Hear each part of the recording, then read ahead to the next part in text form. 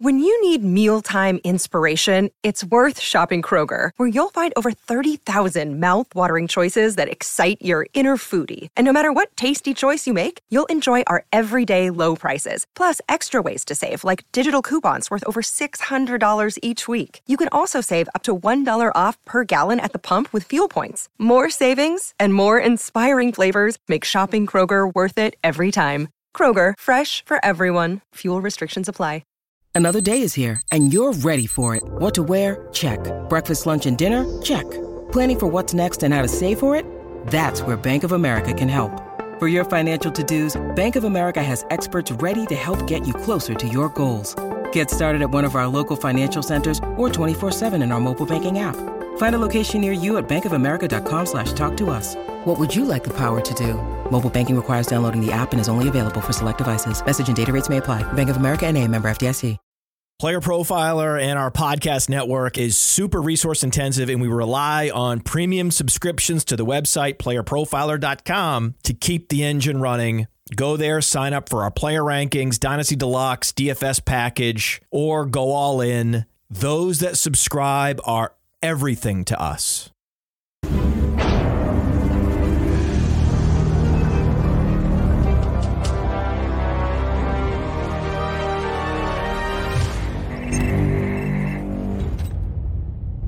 Welcome back, everybody, to Man vs. Machine. I am your host, Billy Muzio. With me today in the house, one of my favorite people in the industry, Chalk. Chalk is one of the founders and co-owners of the Undroppables. He's also the ranker for the Undroppables, number 18 ranker in the Fantasy Pros 2022 in-season contest. He's also a Dynasty DGen, friend of the Player Profiler Network, and also part of our programming partnership with the Undrafted. Plus, he's just a solid dude. Chalk, welcome to the podcast, buddy. Welcome. Really excited to talk some football with you and for us to dive into these projections. Yeah. Hey, Billy. Thanks. Thanks for the intro and those really kind words. Gave me some chills as we get into this. And I know you're just setting me up because you're about to try to take me down here on Man vs. Machine, but truly a blessing and pleasure to be here and talking football and some projections and rankings with you. So we have no Dario today. Normally Dario is the machine. So it's just man. Normally I got to play this clip. So I'm going to do it anyways because Dario's usually the machine. And I just like to play it. I'm the machine. And so we got to usually play that when Dario's in the house. So that's in honor of Dario as he's on his way to Colombia today to visit his family. And so man versus man today, projections versus projections. I went through, I had you send me your top 40 running backs. I also had you send me your top 50 wide receivers. And for those of you, why did I pick those numbers? Because those are the same numbers that we submit to the Fantasy Pros contest. So wanted to get some context in here for our end of June rankings. So for everyone listening, it is June 28th, 2023. These are subject to change with any news as well as any signings. We're still waiting on Dalvin Cook. There's still a lot of impending free agents like Kareem Hunt, Leonard Fournette, just to name a few, Ezekiel Elliott. And so a lot of these projections could potentially be skewed the closer we get to the season. But nonetheless, we are DGens. We are here in June. We're talking about projections. We're talking about rankings, and we're going to be hashing out our differences. But before we do that, I do want to take a quick word from our sponsor over at Underdog.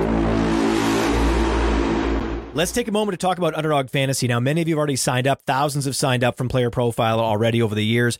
Underdog has supported us since 2020. Much of what you see on Player Profiler is because of Underdog, because of their support. Get the Underdog app, plug in that promo code Underworld. I used to play Underdog just for the best ball drafts. I mean, the best ball drafts are amazing. These draft rooms fill so quickly, and you can win life-changing money. You want to take advantage of all the sleepers we talk about on this show? Well, what better place than in an Underdog draft room to do that? And I recommend taking your Underdog play to the next level by diving into their NFL pick'ems. It's important to correlate those NFL pick'ems. You can pick both the quarterbacks and the wide receivers to exceed expectations, correlate them, and you can 5x your payout. Bada bing, bada boom. Underdog Fantasy, the promo code is Underworld. For an instant deposit match up to $100, Underdog is the truest friend of the Underworld. Bada beam, bada boom. I like that line. I say it every time when we come back from commercial break. Really excited to talk about these June rankings. So for those of you who are just tuning in, we're going to be talking about our differences at the running back position, at the wide receiver position. We're then going to be selling or trying to convince the other person that our ranking is correct versus theirs. This is a healthy debate. There will be no slander inside man versus machine. However, good discussion, good debate always brings forth a lot of consideration, and for us to really kind of ponder on our numbers and for us to possibly see something in a light that maybe we had missed. So that's why I like doing this. Iron sharpens iron, Chalk. You're, always near the top of the rankings over at Fantasy Pros, and I'm excited to dive into these with you. Yeah, no, echo those sentiments, right? I truly respect you as a ranker, as an analyst. So, I'm looking forward to diving in and hearing some of your points and takes on these players. I know we got some differences, some bigger than others, and, looking forward to hashing these out. Well, let's just jump right into the running back position. The first player, I was actually surprised to see him this low on your rankings. It is a running back that I wasn't necessarily particularly fond of his ADP to start the season. This player was going at the end of round 2. I told people we need to wait because this team is going to add a running back in the draft, and we are going to get a deeper discount after the NFL draft. And that's what happened. So Kenneth Walker is the running back we're about to discuss. Seattle added Zach Charbonnet in the mix in this backfield. Walker was a round 2 pick. He has slid to the end of round 4. I've seen him go at the end of round 5. He's kind of floats anywhere in between that like 4.6, 4.5 range, all the way to like the 5.2 on average. He's kind of a finicky player when it comes to draft rooms, at least at the FFPC. That being said, I have him as RB15. You have him as RB26, so high-end RB3. ECR, Expert Consensus Rankings, has him at RB16. What's the hesitation with you for Zach? What's the hesitation with you for Kenneth Walker? I'm assuming you're a Charbonnet fan, or at least you have some concern with Charbonnet being here inside the mix. Yeah. So, I know the Roto Underworld is generally high on Walker, right? Just throughout the brand, and it makes a lot of sense, right? Walker had an incredible rookie season, and right, he really showed out in that Pete Carroll offense. So he's an extremely talented back. There's no denying that. But at the same time, we really can't discount Zach Charbonnet's impact on the run game, regardless if you think Charbonnet is just a mid-level running back or, just maybe kind of decent or good. I personally had Charbonnet fairly high in my rookie prospect rankings before the draft. So during the pre-draft process, I thought Charbonnet profiled as potentially a 3-down back.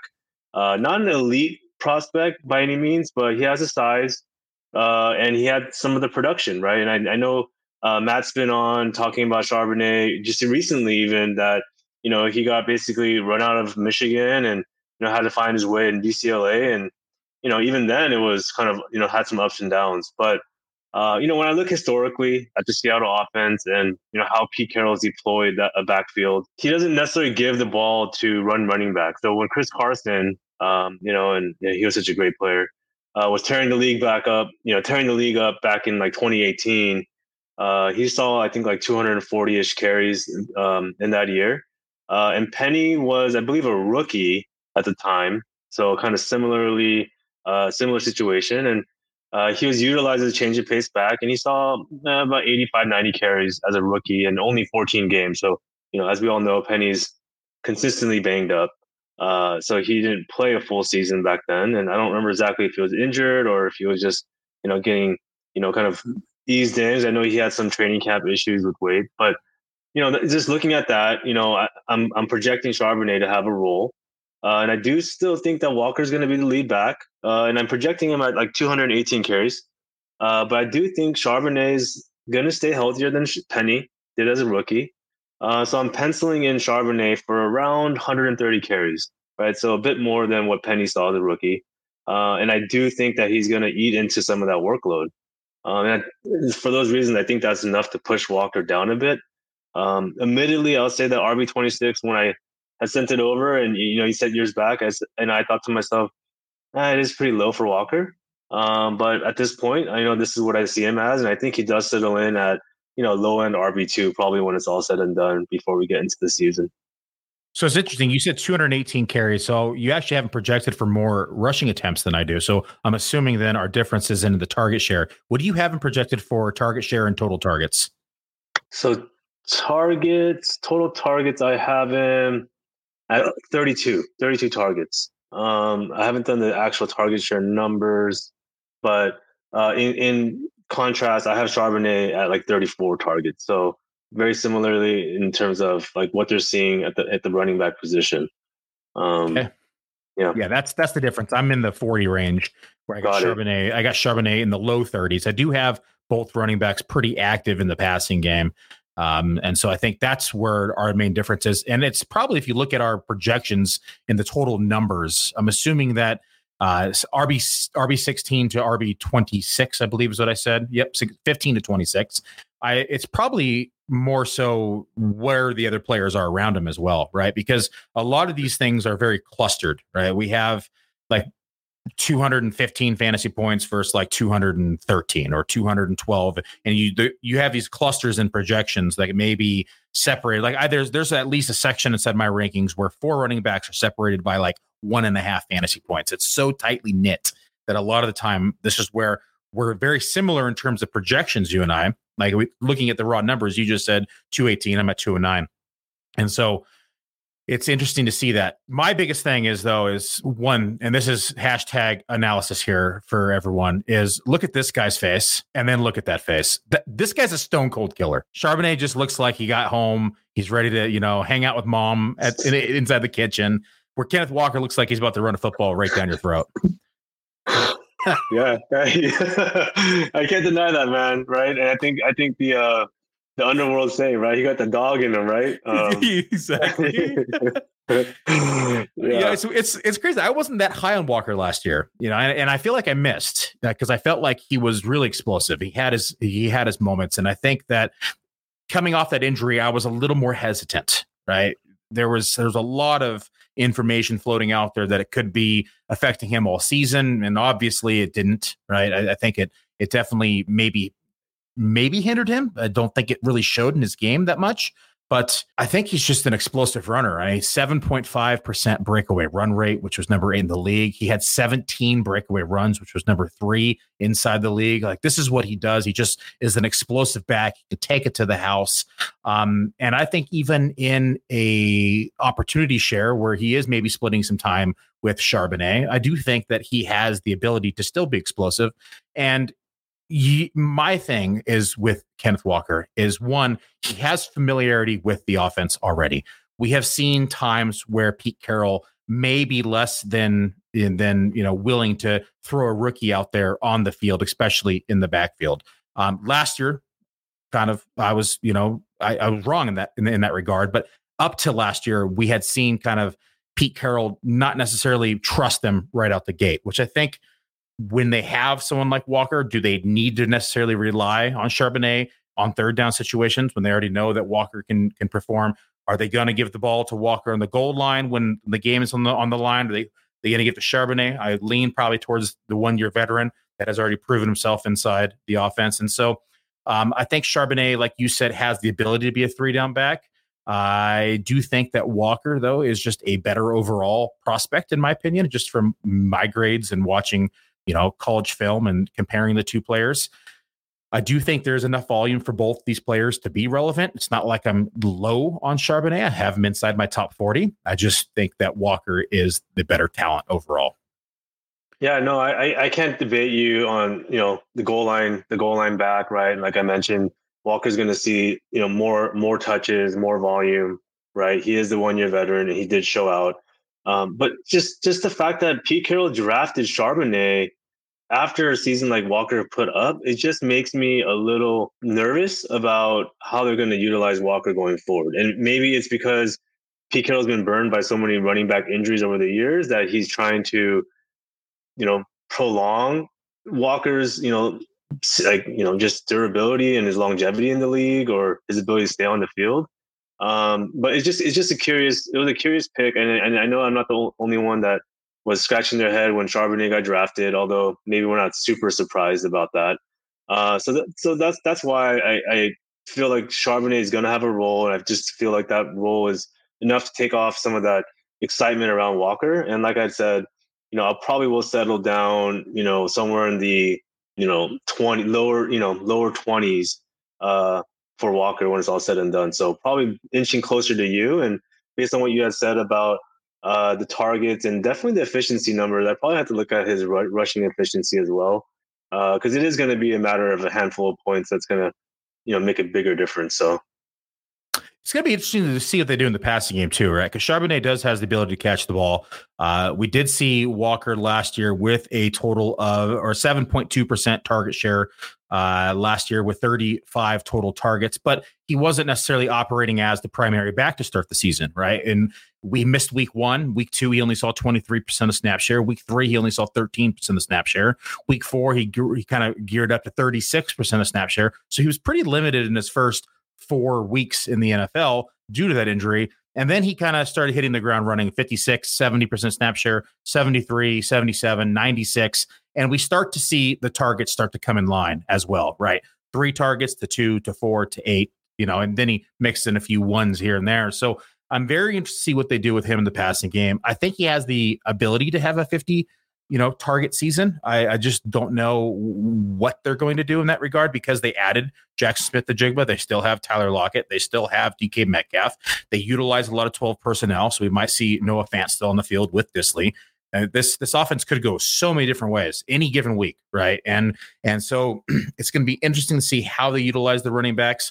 I kind of split the difference and put him in the 40 range because I think he'll see more than he saw last year, but I don't think he'll quite see over 50 yet because they do have another back and all these other weapons that I just mentioned. So it's an interesting dichotomy here inside Seattle and interested to see how it breaks down. Let's move on to our next running back, and that is Alvin Kamara.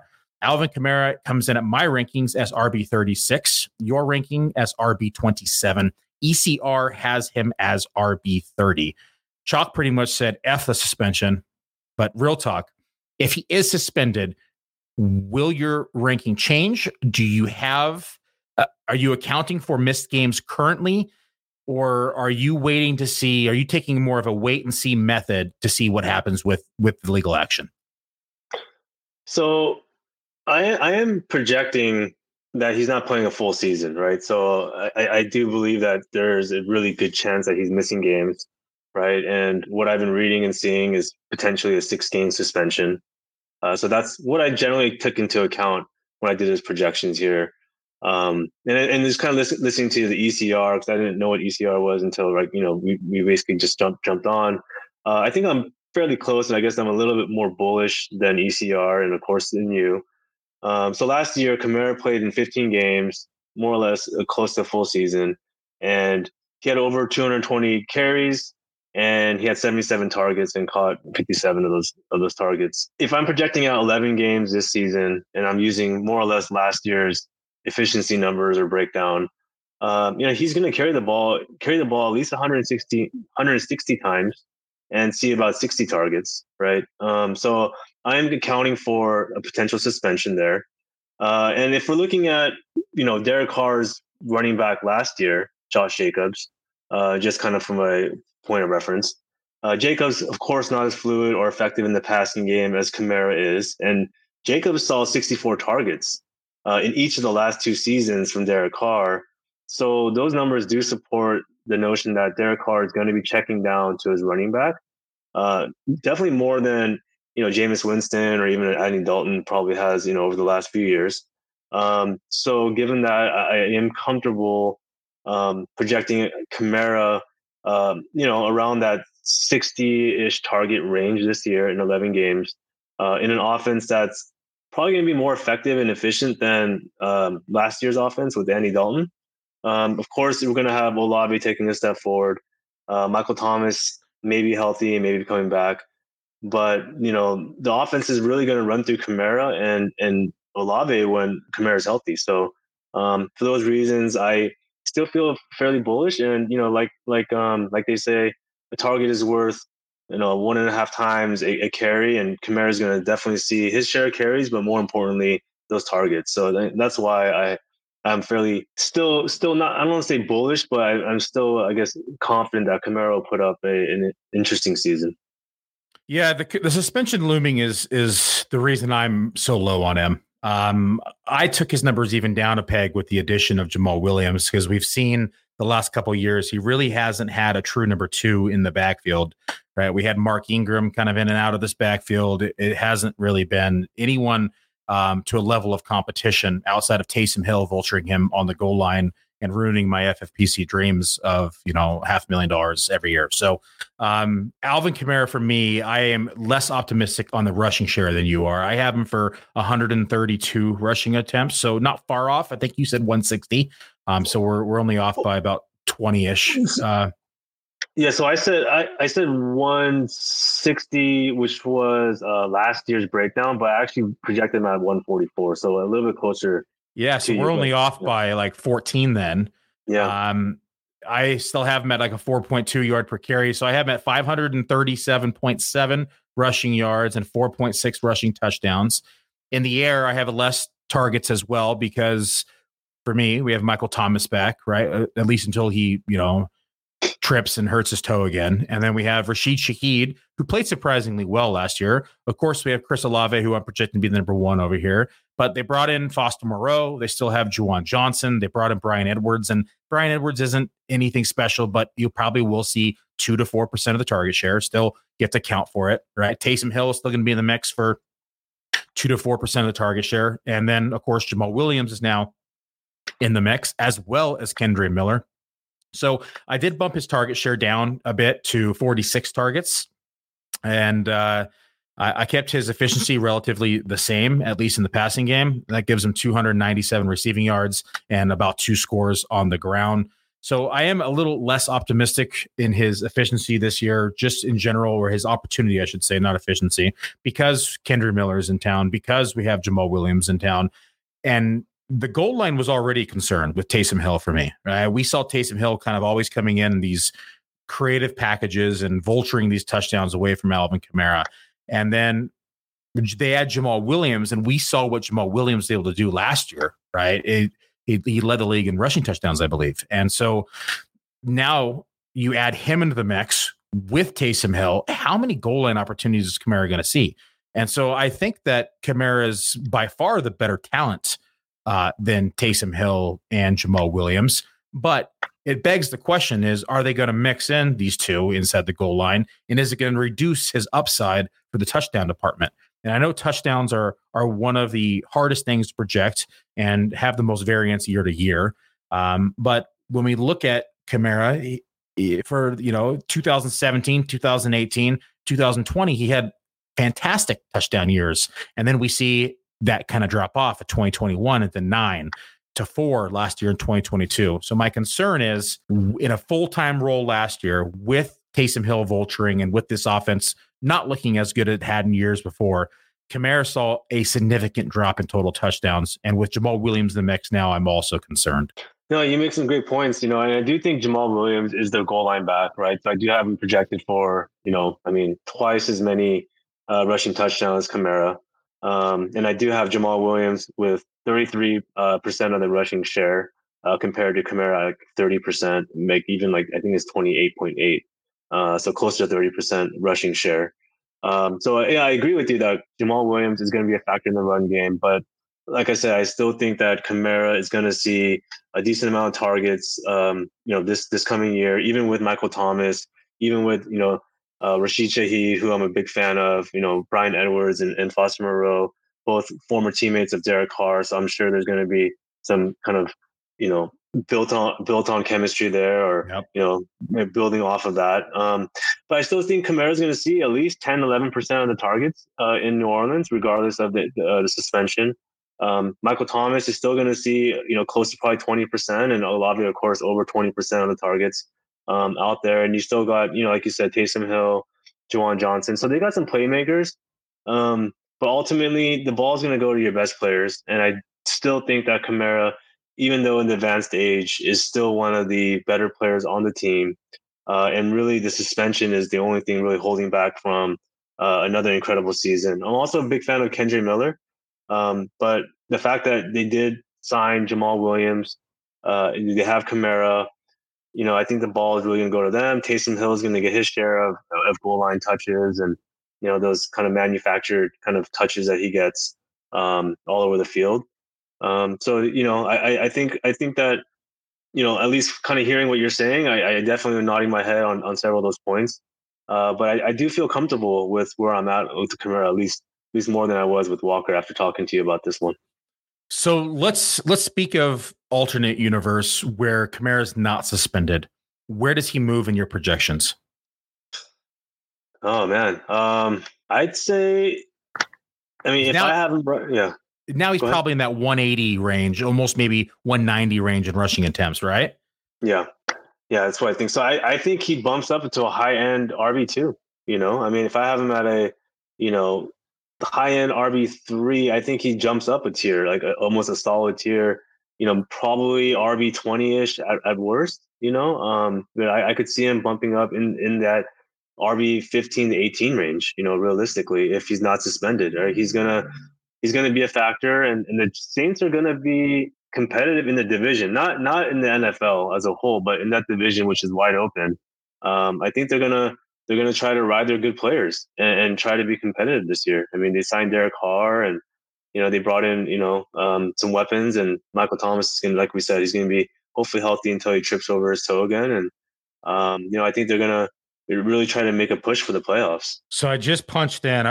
We both said a roughly 180 targets. So I'm going to punch him in live. I just want to see where he moves because I have not done this exercise. This is just live on the podcast for everybody. So I moved him from like 33% of the rushing share to 46% of the rushing share. That took him to 184 rushing attempts, which seems about right based upon what he's done in his career with Jamal Williams being added and with Kendra Miller being added. I gave him 12% of the target share versus the 8% that I had, which gave him closer to 70 targets, which is low in comparison to what he's seen in years of the past. But again, we have a new quarterback. They're not checking down as much. They do have some weapons. So we can even bump this up. Let's go to like 0.14. That gives him the 80 targets. That's realistic.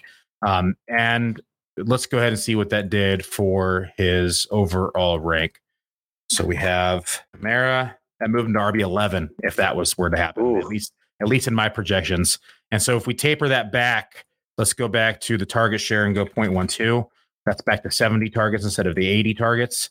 That takes him to RB15. So you hit the hammer on the nail, or I always mess up that saying. What's the actual saying? The nail on the head. You hit the nail on the head. You made me think about it. You got me on.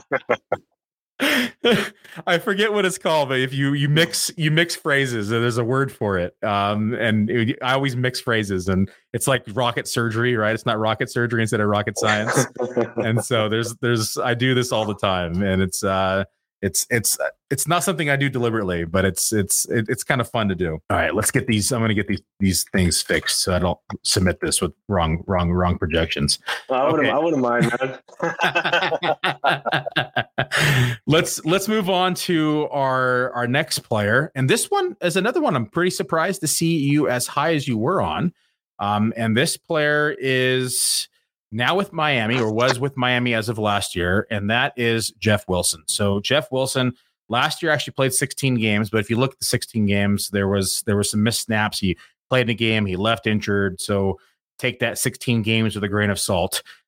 He was very efficient on the ground. So 176 rushing attempts, 860 yards, 4.9 yards per carry, did have 22 receptions for 185 receiving yards with 6 scores. He was RB32 in fantasy points per game. You have him as RB31 inside of your projections. I have him as RB47. So pretty big difference, 16 spots here. ECR, Expert Consensus Rankings, has him as RB43. Tell me why I'm wrong inside this projection. I'm curious to see what your thought process is with Jeff Wilson, because he is a former 49er, so I do have an affinity for him. But that being said, we have A-Chain, who was added to this backfield with speed and the passing ability, or the pass catching ability. We also have the potential of Dalvin Cook signing. I'm assuming you're not accounting for that as of right now because it is hypothetical at the time. But how much do you think A-Chain will be involved? And then what does this projection look like for you if Cook is actually signed to this team? Yep. So, I do like Devin A-Chain as a prospect. I think he's going to have a role this season. But he's an undersized back, and he's not going to get the goal line touches or those high value touches around the goal line, and in the red zone, at least the way I see it. And with the rumors swirling around that Miami made the offer for Cook, it is telling me that A-Chain will have a role, but likely not a significant one, right? So that's just the fact that Miami has 2 running backs already. They added A-Chain. He definitely is liked by the coaching staff, specifically the head coach. So I think there's going to be opportunity there, and he's speed, and the Miami playmakers are all speedy, right? They're like that's their whole premise of their offense is, right? You can't stop us and you can't catch us, right? Everyone on the field is a burner. And I think Mike McDaniel gets creative and is going to manufacture touches, for A-Chain. And I think that's how he's going to be deployed as a weapon, right? Just all over the field. He's going to, be lined up around the formation, and they're going to get him touches. But like I said, like we've seen through his college numbers, he's not going to see like the high volume, or the high volume in the red zone or on the goal line. So that's going to limit his touchdown upside. And my projections for Jeff Wilson did not count for Dalvin Cook at all, right? I didn't think that he was going to sign there because I did the projections, a month ago, right before it was really gaining steam. Of course, now it's making me very nervous about my Jeff Wilson projections, and as soon as things happen, I'm gonna have to adjust, and I'll get to that where I think he's gonna land. But I do think Jeff Wilson is gonna slightly outtouch Mostert over the course of the season. Both of them have been injured. Walk me through your rush shares. Like, what do you have them in total attempts for both of them? Yeah, and I can give that to you right now. So I have Wilson at 156 and Mostert at 132 rushing attempts, respectively. Where do you have A-Chain? I have A-Chain at 60. So he's not really seeing that much. He's seeing quite a bit less of the rushing share. So if we're breaking this down, Wilson and Mostert essentially splitting 40-ish% of the rushing share, give or take, and I can pull up on my projection app here, but just doing the raw napkin math right there off the top of my head, I think that's how it generally breaks down to. Yeah, J.K. Rowling wrote Harry Potter on a napkin. We do projections on napkins. That's how we do it. Exactly.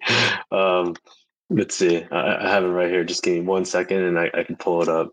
Come on, Chalk, get it together. Yeah, sorry about that. I have my projection on the spreadsheet, but I have my rushing shares on the thing. So he's got to flip through the napkins. He's got 3-ply and 4-ply.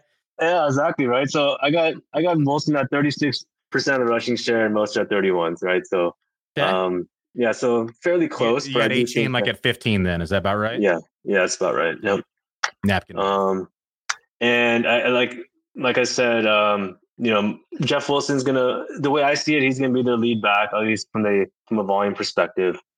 He's gonna probably score the most touchdowns if we're looking at volume. That's kind of how I broke it out. I do think, like to your question earlier, if Dalvin Cook signs in Miami, where does Jeff Wilson fall?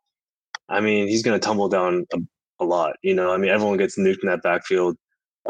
I would have him beyond probably even the RB47. He probably, in the RB50-ish range at that point, right? Everyone just gets nuked at that point. I think Dalvin Cook becomes the bell cow, and everybody suffers as a result in that Miami backfield. Yeah, I think you're right. If Cook gets added here, I think everybody would be probably below RB50. Probably, and I'm higher on A-Chain than a lot of people are, just because I like the speed, right? He comes out at 4.32, blazing 99th percentile speed, 88th percentile speed score. Player Profiler has him comp to Chris Johnson, which is a similar player that I liked. And I looked at his tape and saw him run and saw his ability. It was a player that I thought of and saw it as well. So I was happy to see that comparison inside of our database. The thing with me for Devon A-Chain is the production in the passing game, right? Because all we really have is Tyreek Hill.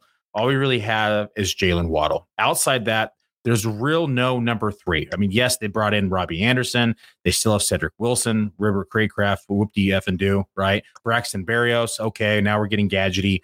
And then we get into the tight ends, or I should say lack thereof of tight ends. You got Durham Smythe. I don't even know if I'm pronouncing that right because no one even cares about him. You have Elijah Higgins, who is a converted wide receiver, who is now a tight end. You have Eric Saubert. So someone needs to step up as a number 3 in this passing game. And I think it's going to be A-Chain, right? They went out and they spent a decent draft pick on him. And so I think that we have to be mindful of McDaniels and how they utilize backs, right? We talked about Jeff Wilson earlier, and we talked about his 22 receptions, right? We go over to Raheem Mostert, and Raheem Mostert had 31 receptions.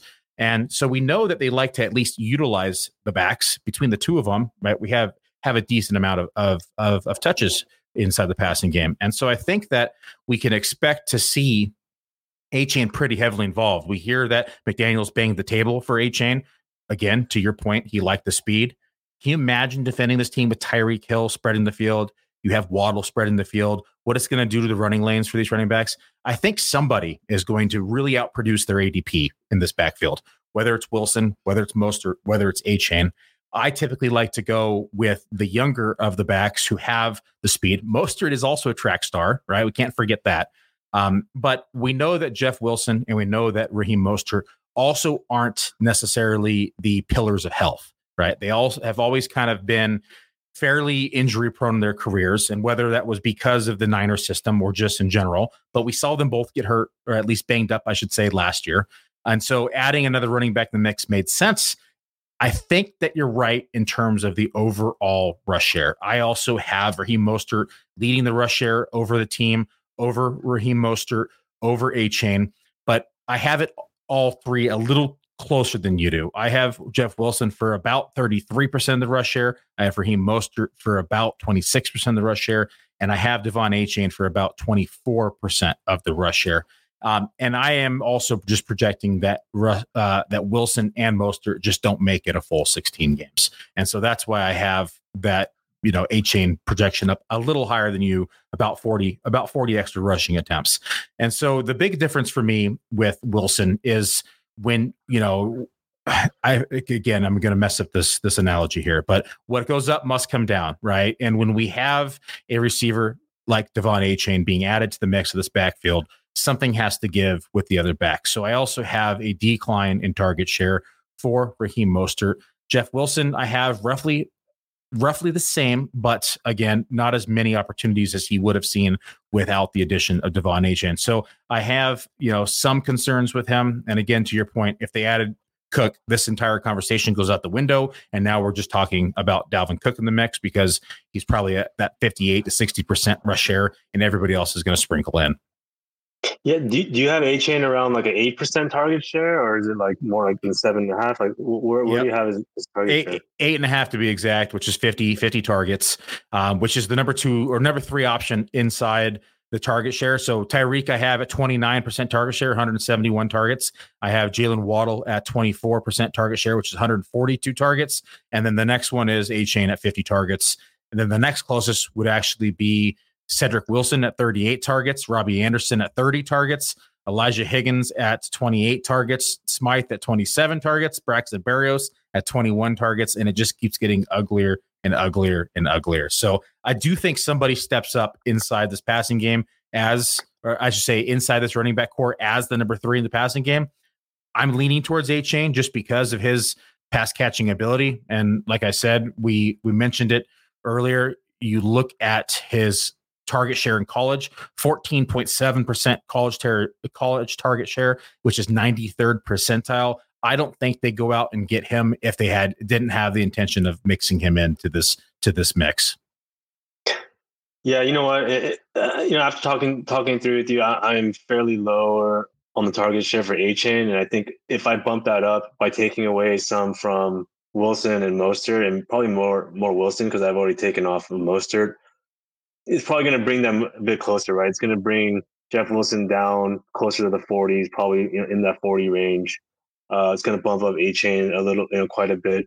And I did my projections, for overall for all the teams, about a month, like over a month ago.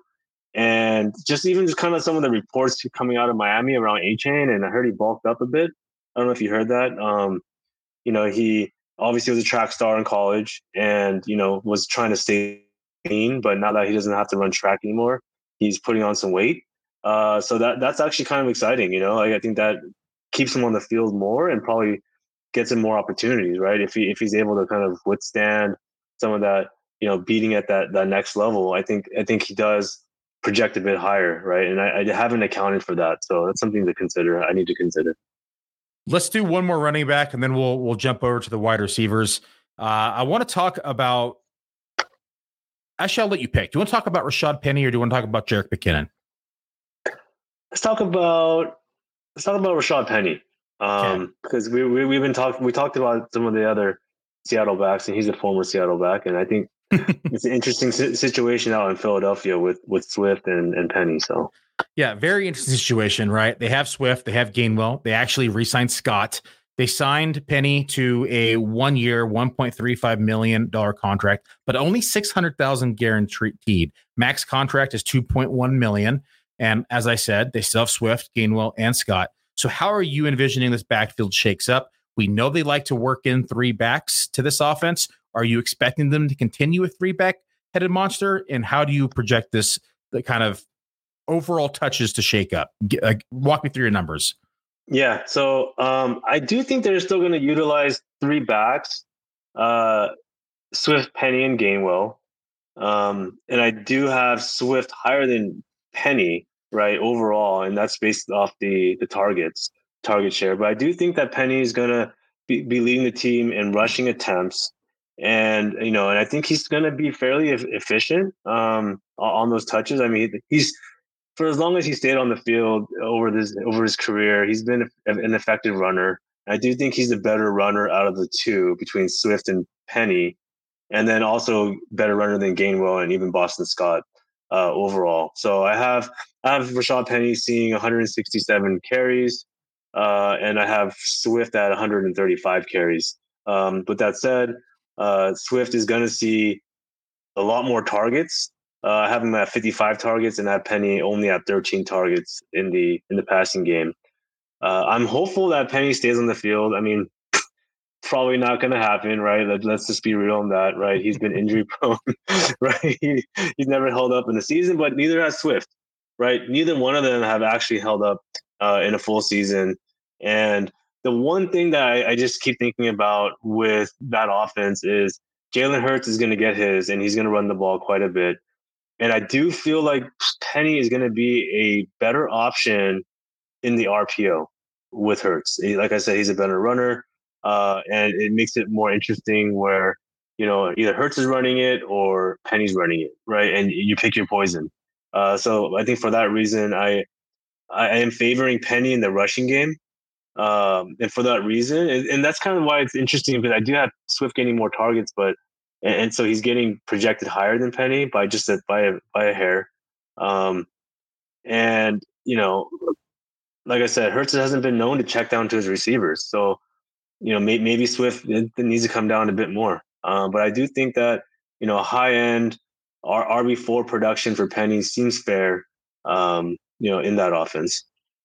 So you have Rashad Penny projected for, or I should say, you have Rashad Penny projected as RB39. I have him projected as RB53. ECR is actually ahead of both of us at RB35. This is a clusterfuck, man. It really is. And I would say if we knew today that we could get a full 16 weeks out of Rashad Penny, I would tell you that he should probably be drafted in the first round. That's how good I think Rashad Penny is. When we look at what he did down the stretch in 2021 season, he was the RB1 from weeks 14 through week 17, outperforming Jonathan Taylor during that stretch when Jonathan Taylor finished as the RB1. And we saw what he did, right? He had 138 total yards and 2 touchdowns one week. He follows up with 44 the week after, which kind of sucked. But then he goes into 135 total yards and a touchdown, 185 total yards and 2 touchdowns, 190 total yards and a single score. That was just down the stretch. He won people their leagues. He won people a lot of money in tournaments. The problem is we just don't know how many games we're going to get out of him, right? He played 5 games in 2022. He played 3 games in 2020. He only played 10 games in 2021. And it just continues. He's never played a full season, but he's a dynamic back. He's an outstanding back. He's honestly probably the most explosive back, or it has been the most explosive back in the NFL. 12.6% breakaway run rate, which is number 1 in the NFL if you account for his total games. It's amazing what he has been able to accomplish when he is on the field, but we just don't know how often that is going to be. And so for me, I don't project him, of course, to play a full 16. He has never played a full 16. I have him at 27% of the rush share, which is 142 rushing attempts. I do have Swift slightly ahead of him at 153 rushing attempts because I think Swift will be slightly healthier than Rashad Penny. I joked around and said that between these two backs, they might get 15, 16 games, but I don't think the two of them will play all 16 combined even. It's going to be close. But that's why they still have Gainwell. That's why they still have Scott. So they're going to mix in these other players, and they still have Jalen Hurts, who's going to run the ball as well. To your point, DeAndre Swift is far ahead in the target share department. I have him at 11% target share. I have Rashad Penny at 2%. So that's a difference, 58 targets versus 11 targets. And so just breaks down to health with me for Penny. I love the back. I love the player. I love the upside. I love the fact that he now has one of the best offensive lines in football. And I think that he could potentially be the RB1. And I mean that. I truly mean that. He could be the RB1 in football behind this offensive line if he played an entire season. Yeah. And, in our ration breakdown, I think, we, like you said, we flipped a little bit, but it's still fairly close, right? And then on the target side, has Swift at like a little bit over 10% of the target share, and at Rashad Penny at like 2%, right? So fairly just a non-factor in the passing game for Penny. So, I think we're fairly close here, just in terms of like the market share breakdown on both sides of the ball, or both the rushing and passing sides of the offense. But yeah, I mean, it's such a disappointment for Penny. I was a huge fan of him when he came into the league. Right, he's from San Diego State. I'm from Southern California. Right, so it's always good to see talent coming out of down here. We don't get too many names in the NFL coming from Southern California. So big fan, but like you said, not a fan of the injury history and just that lack of durability. Okay, let's talk about a new position. Let's move on to the wide receiver position. Let's talk about one of my favorite players this year, and that is Christian Watson. So Christian Watson, for me, comes in my projection as RB16. He comes in your projection as, wide receiver 16. Comes in your projection as wide receiver 23. ECR is lower than both of us at wide receiver 25. We saw what Christian Watson was able to do last year, right? He had 7 touchdowns in a short span of games, right? We saw him hit 3 touchdowns in week 10, 2 touchdowns in week 11, 1 touchdown in week 12, 1 touchdown in week 13. It seemed like he was never going to stop scoring touchdowns until finally he did. But that being said, we know he has the upside. 96th percentile 40-yard dash, 4.36 speed. He has 98th percentile speed score, burst score 95th percentile, agility score a little lower, 62nd percentile, catch radius 97th percentile. He's an athletic freak, 6'4", 208 pounds, drafted at pick 202 inside of the draft. Yes, he did lose Aaron Rodgers. He does have Jordan Love now. There is some concern at quarterback. That being said, though, there is not a lot of competition for target share in this offense, right? We have the likes of course, Christian Watson, who I just mentioned. Then we have Romeo Doubs. We have Jaden Reed. We have the 2 rookie tight ends in Luke Musgrave and I'm blanking on the other kid's name. What's his name? Tucker Kraft. Yep. And then we have the running backs who both have the ability to catch the ball, A.J. Dillon and Aaron Jones. Walk me through your projection with Christian Watson. Where do you have him in target share, total targets, touchdowns? I'm curious to see what your thought process is on him. Yeah, so target share, I have him at 20% for 110 targets. So, he's definitely going to be the clubhouse leader in that Green Bay wide receiver core with the 20% of the targets. I have him at 6 receiving touchdowns. So, like, I mean, like, I'm sure you've taught me, much of this, but touchdowns are not sticky year over year. So I do have him only with 6 receiving touchdowns this coming year. And yeah, he was explosive, right? Like he had multiple games where he had more than one touchdown. And it was just like you said, like the hits don't stop, right? He's continuing to score. And his touchdowns were off big plays, splash plays, right? Like deep threat down the field. Aaron Rodgers airing it out, delivering the ball on target, on time, to a explosive wide receiver like Christian Watson. But the fact that Jordan Love is now the quarterback, and we don't know if he's going to be able to deliver the ball on target, on time, down the field on a consistent basis. I just have to downgrade the touchdowns and then factor in just that touchdowns aren't sticky over time, and right, there's that potential for regression. You're right. The wide receiver core, the pass catching core in Green Bay is nothing to write home about. Romeo Doubs hopefully takes a step forward this year. He had some flashes here and there, and I guess there's positive reports out of camp, just like every other player in the NFL is getting glowing reports. Like every player is going to break out this year, but we are hearing some news about Romeo Doubs. Packers drafted one of my favorite prospects in Jaden Reed. I don't think Jaden Reed is going to be a huge factor this year, but I mean, that's something. And then they also drafted 2 rookie tight ends. You mentioned Aaron Jones and AJ Dillon, also both factors in the passing game. With Jordan Love essentially playing his rookie year now at this point in his career, right? This is his first chance to really play meaningful snaps for an entire season. I think the Green Bay Packers are going to play fairly conservatively and run the ball as much as they can through Jones and especially Dillon. They're going to probably have him check down, or I would assume check down to his safety blanket tight ends, and then his running backs. And it's an uncertainty whether he's going to be able to get the ball to Christian Watson down the field on a consistent basis. So that's kind of why I'm tempering my expectations. If he can prove me wrong, I'd be happy, because I recently traded for him in a dynasty league.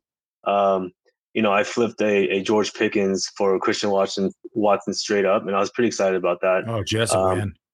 Yeah, because I like Pickens, but I like Watson more, right? Even though this season I may not be super high on him, but I think he continues to develop, and I do think he still is top 20-ish wide receiver. But I just don't think he's going to have the season that he had last year, at least for now. And then as Jordan Love progresses and develops, hopefully that becomes something, a special connection. So what kind of dirt do you have on this league mate that flipped you picking Watson?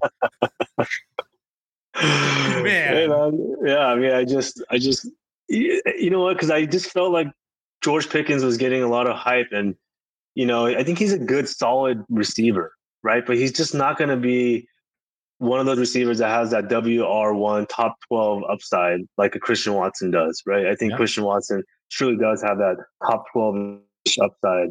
And like, even your projection at WR16, that kind of hints at that, right? That, hey, he's a solid top 15-ish wide receiver. And he does have that upside. A couple of touchdowns goes his way, and he's right there in that conversation, right? Yeah, I also have him projected for 6.6 receiving touchdowns. So you had him for 6, so we're in the ballpark. Christian Watson, though, I have 22% of the target share, so not much more. 2%, though, that's the difference between your projection and my projection. Probably it's 126 targets for me, and I did give him a decrease in catch percentage because, of course, we're going from future Hall of Fame quarterback to Jordan Love, so we have to at least be mindful of that. I did also decrease his yards per receptions from. The algorithm for me kicked out 14.9. I dropped down to 14.3 even. And so we saw a little bit over half a yard there as well. And so I feel like I like modestly projected Christian Watson this year, and we still decide. I felt like I was, because there's a lot of different scenarios where he could see 24% target share.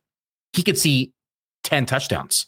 Right. And I think that the likelihood of him performing better in these categories, as long as he stays healthy, far outweighs the likelihood of him underperforming these categories based upon the remaining receiving core that they have. And so I think that he has a lot of outs. Like, I'm a poker player, right? He has a lot of outs to perform, like you said, as a wide receiver one in the NFL. Love his talent, love his opportunity, and I think he's in for a big year. Let's move on to the next wide receiver, and that is going to be Mike Evans. So Mike Evans comes in my projection as wide receiver 28. Your wide receiver 21. The interesting piece is ECR is lower than both of us at wide receiver 33. I get it. Tom Brady's gone. I get it. Baker Mayfield's here. My question is, what if we get the Baker Mayfield that we saw in LA last year? Like, that was a pretty damn good Baker Mayfield. We saw him drive the ball down against Vegas. I lost like $500 in that game because I thought there's no way a scrub off the street was going to come in and beat an NFL caliber team learning the playbook in his lap as he's driving to the field. But he did it. Of course, the script writers had an excellent script for that week. Nonetheless, here we are. But Mike Evans has yet to not eclipse 1,000 receiving yards. We have seen that he consistently is always on the field with 16 games in 2020, 16 games in 2021, 15 games in 2022. Again, 100 plus targets every season. Yes, Brady's gone, so we expect it to be lower than 128 or 113, but always around that 70 reception mark. Like I said, always over 1,000 yards, always around 14 yards per reception, always has the air yards to give him more opportunity. Receiving touchdowns, usually always a positive. Last year only saw 6. Nonetheless, I still am high on Mike Evans this year.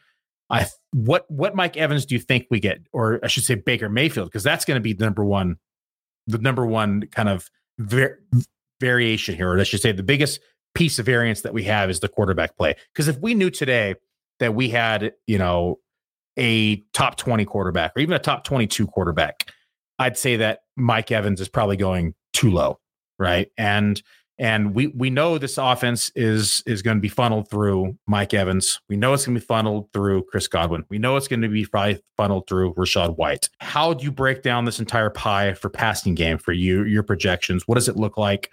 And walk me through kind of how you have it laid out. Yeah. So, for the first thing with Baker Mayfield, I think we're going to get somewhere in between his LA Rams, version and the Panthers version, right? Like, I think what he did with the Rams was pretty exciting. Like you said, like the script writers, wrote a compelling piece on that one. Does it continue? Right. Yeah. I don't know if it's going to continue, right? Like it seemed like it was a little too good to be true. Right. But I think he's still got something in him. Right.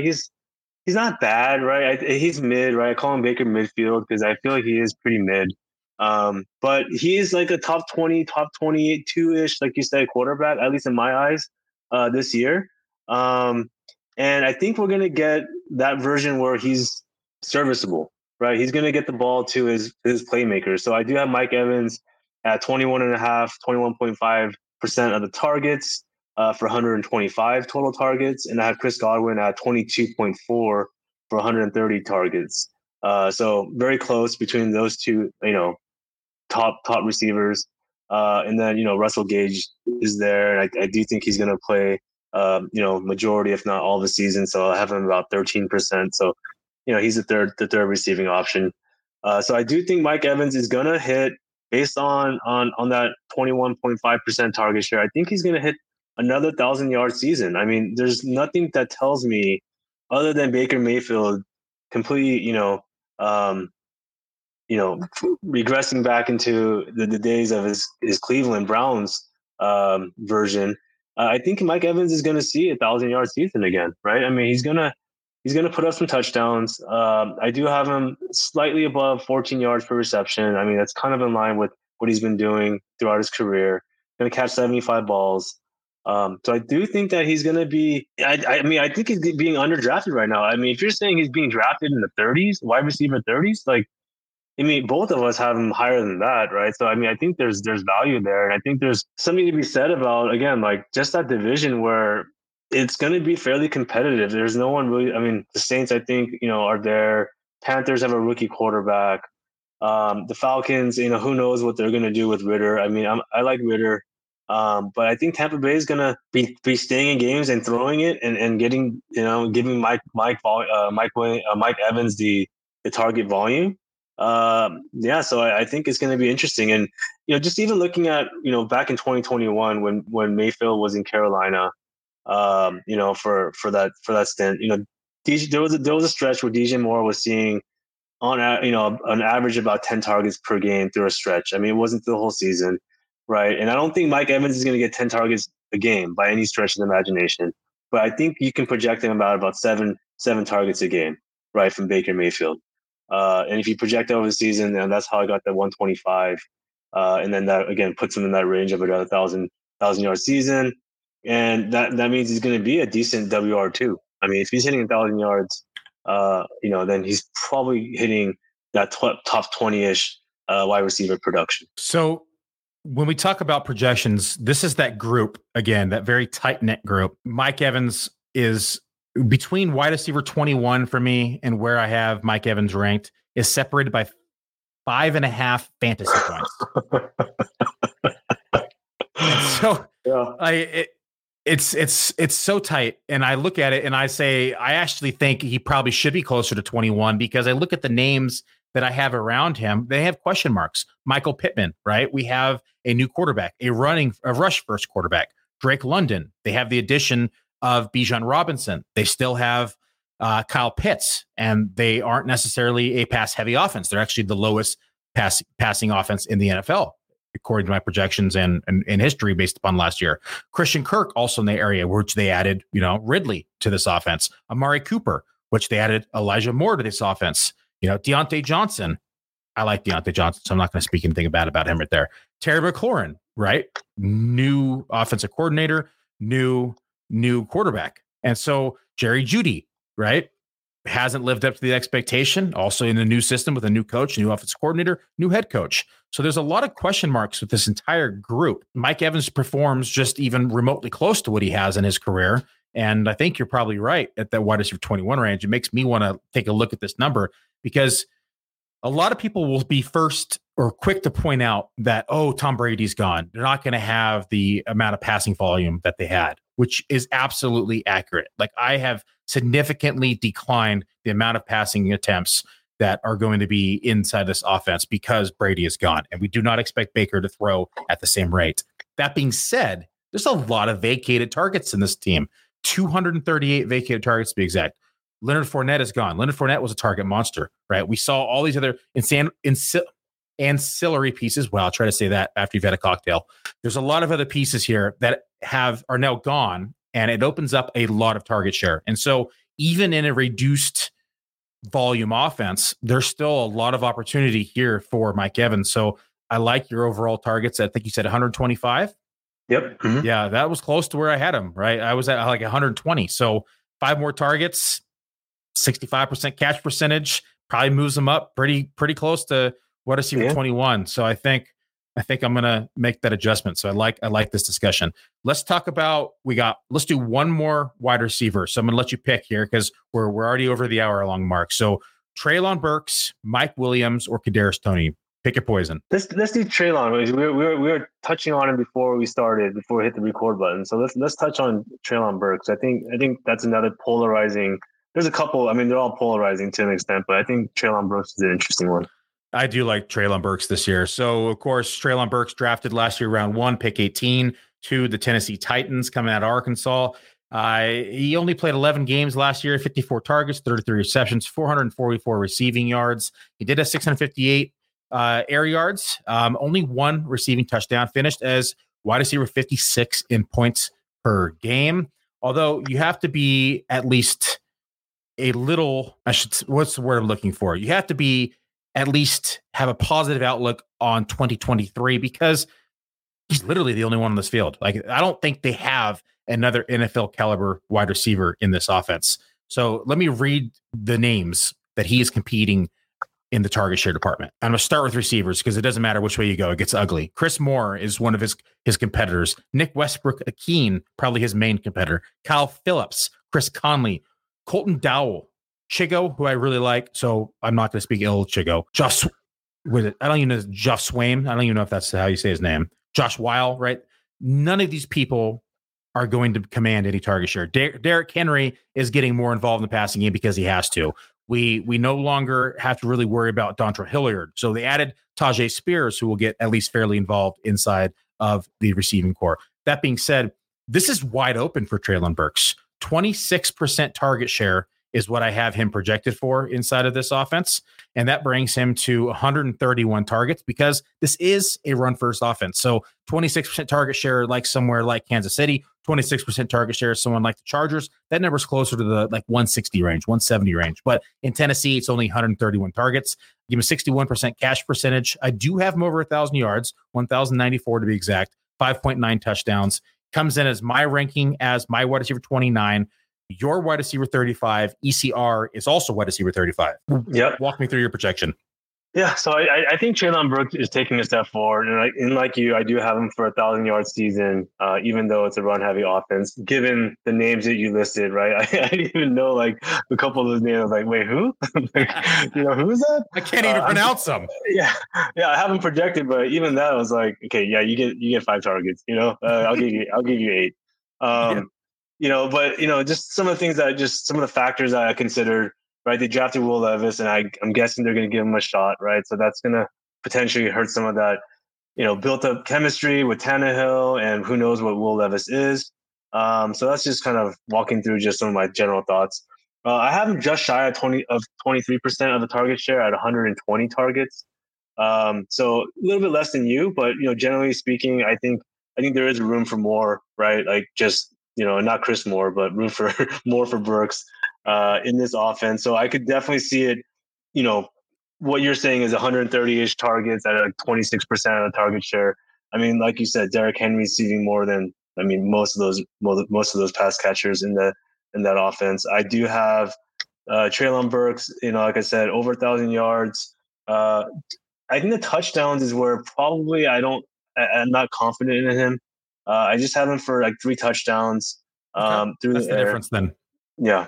So that's just generally speaking where I feel like he's going to be lacking. So because I just don't know what they're going to do and how he's going to get into the end zone unless he's making some big plays. And he did show some big play potential last year throughout the times that he was in and out of the season.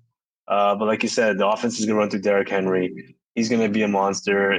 Whether it's even through the air, he's going to see, his 40 targets, and he's going to see, his definitely lion's share of the carries. So that's where I have Treylon Burks as a low end wide receiver 3. And we're not that far off, regardless, right? I think we're right there, but I think there's definitely potential that we're both slightly wrong, and he's, a top 20 receiver, right? I think that's definitely in the possibilities. Well, Chalk, I appreciate your time. You've been very generous with your time. I love dissecting numbers with analysts, especially sharp people like yourself who also create projections, bury themselves in spreadsheets, and sit here and work on the numbers and really analyze all the different angles of the offenses. It's nice to be able to kind of mind meld in that regard, and for us to touch base and to share our insights with each other. I think you've convinced me that I am too low on Mike Evans, and again, wide receiver 21, 28, close, but in a rankings competition, those type of splits and those type of differences make all the difference in the world. And so I appreciate your time, appreciate you coming on the podcast, and why don't you tell the people where to find you, what you're working on, and plug them with all the details. Yeah, so you can find me on Twitter at 101chalk. You can also find my work at theundroppables.com. So that's where you can find me online. What I'm working on right now is I got to fine tune my projections, right? I got to get back to the drawing board on a couple of these guys. Specifically, I think Kenneth Walker is the first name on my list. I gotta relook at and really consider, right? Pull up that picture on Player Profiler, right? And have him staring at me as I rework those projections, right? Just print that picture. So yeah, I'll be working on my projections, getting ready for the in-season competition. I gotta catch you or get closer to you this year. You are the gold standard when it comes to projections and rankings in season and draft. So got dial in my rankings, and getting ready for the Scott Fish Bowl, right? So I gotta take my projections, and I've been working through that and with the scoring settings and just kind of preparing for that. And I've been assisting Scott Fish with the sleeper version of the Scott Fish Bowl Leagues. So yeah, just been working on that as well over the next few weeks. Awesome. Well, Chalk, thanks for tuning in again. Everybody, I will be back tomorrow, or I should get, when this goes live, it'll actually be today. So I'll be back today with Theo on First Class Fantasy, with Andrew Erickson over from Fantasy Pros. I'll also be back on Sunday with Matt, aka the Podfather, back on the Dominator. We will see you then. Thanks for tuning in, everybody. Hope you enjoyed the show, Man vs. Machine. I am your host, Billy Musio. Take care, and I will see you soon.